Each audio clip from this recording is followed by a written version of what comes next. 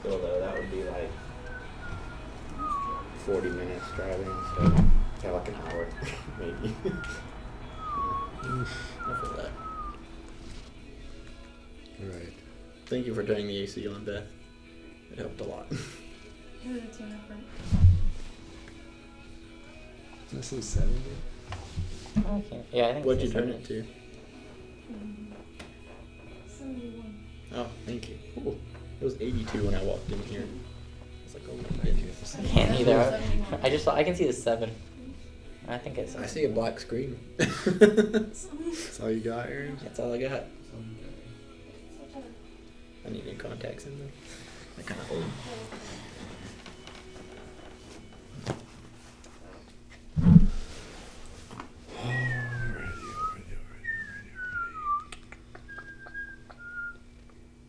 You good?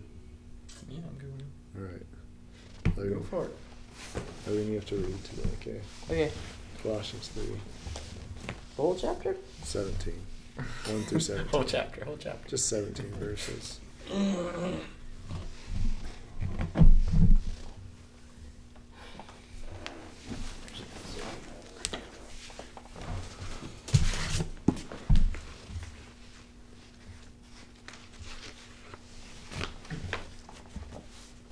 You're good. Since then you have been raised with Christ, set your hearts on things above, where Christ is, seated at the right hand of God.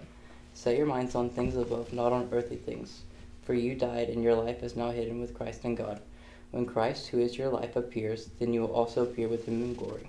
Put to death, therefore, whatever belongs to your earthly nature, sexual immorality, impurity, lust, evil desires, and greed, which is idolatry. Because of these, the wrath of God is coming. You used to walk in these ways in the life you once lived, but now you must also rid yourselves of all such things as these: anger, rage, malice, slander, and filthy language from your lips. Do not lie to each other, since you have taken off your old self with its practices, and have put on the new self, which is being renewed in knowledge in the image of its Creator. Here there is no Gentile or Jew, circumcised or uncircumcised, barbarian, Scythian, slave or free, but Christ is all, and is in all.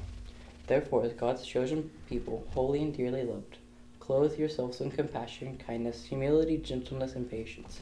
Bear with each other and forgive one another if any of you has a grievance against someone.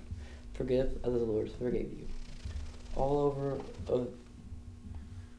all these virtues put on love, which binds them all together in perfect unity. Let the peace of Christ rule in your hearts, since as members of one body you were called to peace, and to be thankful. Let the message of Christ dwell upon you richly, as you teach and admonish one another with all wisdom through psalms, hymns, and songs from the Spirit, singing to God with your gratitude in your hearts. And whatever you do, whether in word or deed, do it in all the name of the Lord Jesus, giving thanks to God the Father through him. All right, let's pray real quick. God, thank you for today. Thank you for everyone that's here. And help us as we just speak on your word today. Help us to learn more about you and what you want us to be for you. And we ask all these things in your name. Amen. So, Colossians 3. Wasn't really going to talk about it today, but I just read it this morning and decided to go on it. So I don't really have a lot. I kind of just made it up on the way over here. So, first off, Colossians 3, I think of it as a holiness chapter. A lot of different things. So first, we see that holiness is a mindset, because verse 2 it simply says, "Set your minds on what is above, and not what is on earth." That it's a lot of things our minds can think about, because it's just something we always are doing. Actually, no, I found out the other day, guys can think about nothing, whereas girls are always thinking about something. Did you know that? Always. I'm always thinking about nothing. I thought everyone did it until I heard that, girls can't do it. That must be awful. I know. Imagine that. But now I understand why they're crazy. I wasn't gonna say that. That's him, not me.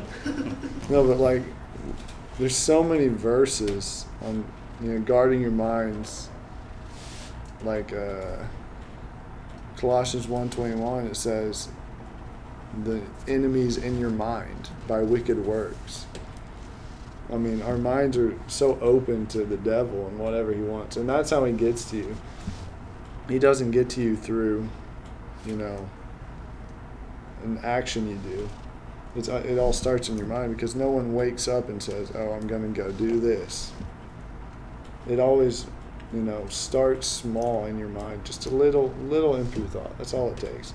And then it will fester and it will grow, and before long you're constantly thinking about that. So we always have to make sure to guard our minds. And it says, set them on what is above and not what's on the earth. In Philippians 4, I think it's verse 8, it says, finally, brothers, whatsoever is true, whatsoever is honorable, whatsoever is just, whatsoever is pure, whatsoever is lovely, whatsoever is commendable. If there be any moral excellence, and if there be any praise, dwell on these things. And the King James says, think on these things. So it's not just, not thinking about the bad things. It's thinking about good things, like the verse just said, whatsoever is true. And all of those different things are good to think about. I think it's important that we not just, we not focus on trying to think about not bad stuff. We should think about good stuff instead. Because if you're always, trying not to think on bad stuff, it's bound to happen. But if you're always thinking on good things, it's much easier to stay away from the bad stuff. But then again, we're all human. It's going to happen. You're going to, slip, think about impure things. But we're just human. That's all it is. And the next thing we see about holiness is that holiness can be trained. Not necessarily trained. It's more like a skill set. You can develop it. No one, whether you believe it or not, some people say, well, sanctification is being made holy.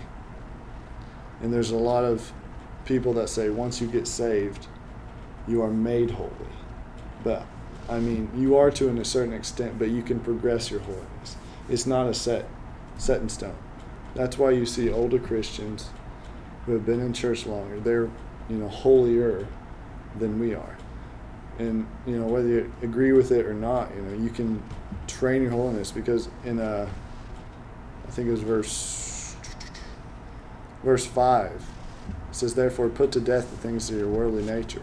In the King James it says mortify, which is, discipline or something like that. So it says discipline yourself on these things, and then it says all the bad things, the sexual immorality, the impurity, the lust, the evil desire, greed, because it says those are God's wrath comes to those people who are disobedient in that area. But then it also says in verse 8, not only put away the bad things, all of us raised in church, so the bad things are all the things that are listed, but then we see anger, wrath, malice, filthy language, all that. It's not as bad stuff, but it's still stuff that Paul says, don't do it. Don't think about it. Don't do anything. Discipline yourself if you do. And I also said don't lie to one another. Simple little things. But that's what we have to do. We have to put off those things. And lastly, we see holiness is a lifestyle. Verses 10 through 17, it says, and have put on the new self. You are being renewed in the knowledge according to the image of your Creator in Christ. There is not Greek or Jew, circumcision or uncircumcision, barbarian, Scythian, slave and free, but Christ is all in all. Therefore God's chosen one, holy and loved, put on heartfelt compassion, kindness, humility, gentleness, and patience, accepting one another and forgiving one another, if anyone has a complaint against one another. Just as the Lord has forgiven you, so you must also forgive. It goes on about stuff you have to do to be holy. It's not just putting away the things that are bad. It's also putting on the things that are good. Lots of people will say, like I was saying earlier, once you get saved, you're made holy. But it's true in a sense, but at the same time, you can be more holy. And these are the things that we have to put on to be more holy than we are right now. Because sanctification is being made holy. So we always have to be striving for something better for ourselves in our spiritual walk. And, verse 17, pretty well known. It says, whatsoever you do in word or deed, do everything in the name of the Lord Jesus, giving thanks to God the Father through him. So everything we do has to be for him and through him and by him, for his glory. Even, simple things as being holy. A lot of people don't believe in holiness now. They've kind of went away from it. I've had professors say that you don't have to be holy to be saved.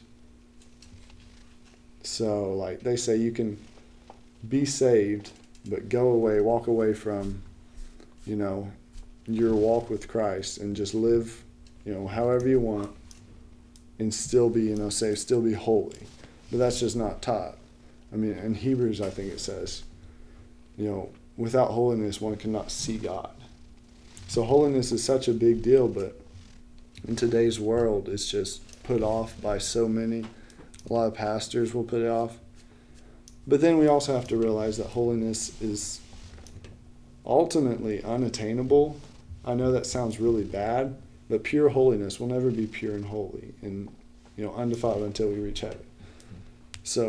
But since it's not attainable, doesn't mean we shouldn't try to attain it. Because we should always be pressing towards the mark of the high calling. That's what Philippians 2 says. So we have to remember that even though, we try to put off those things, we're human, just like everyone else in the world, just like Paul was. Paul says he has his own difficulties, stuff like that. We just have to remember that we're going to stumble, we're going to fall. We just have to get back up, and we can't let all those things infiltrate our mind to where we just can't be holy. We should always, discipline ourselves, realize that it's above us. It's more than we can handle. It's only what God can help us through.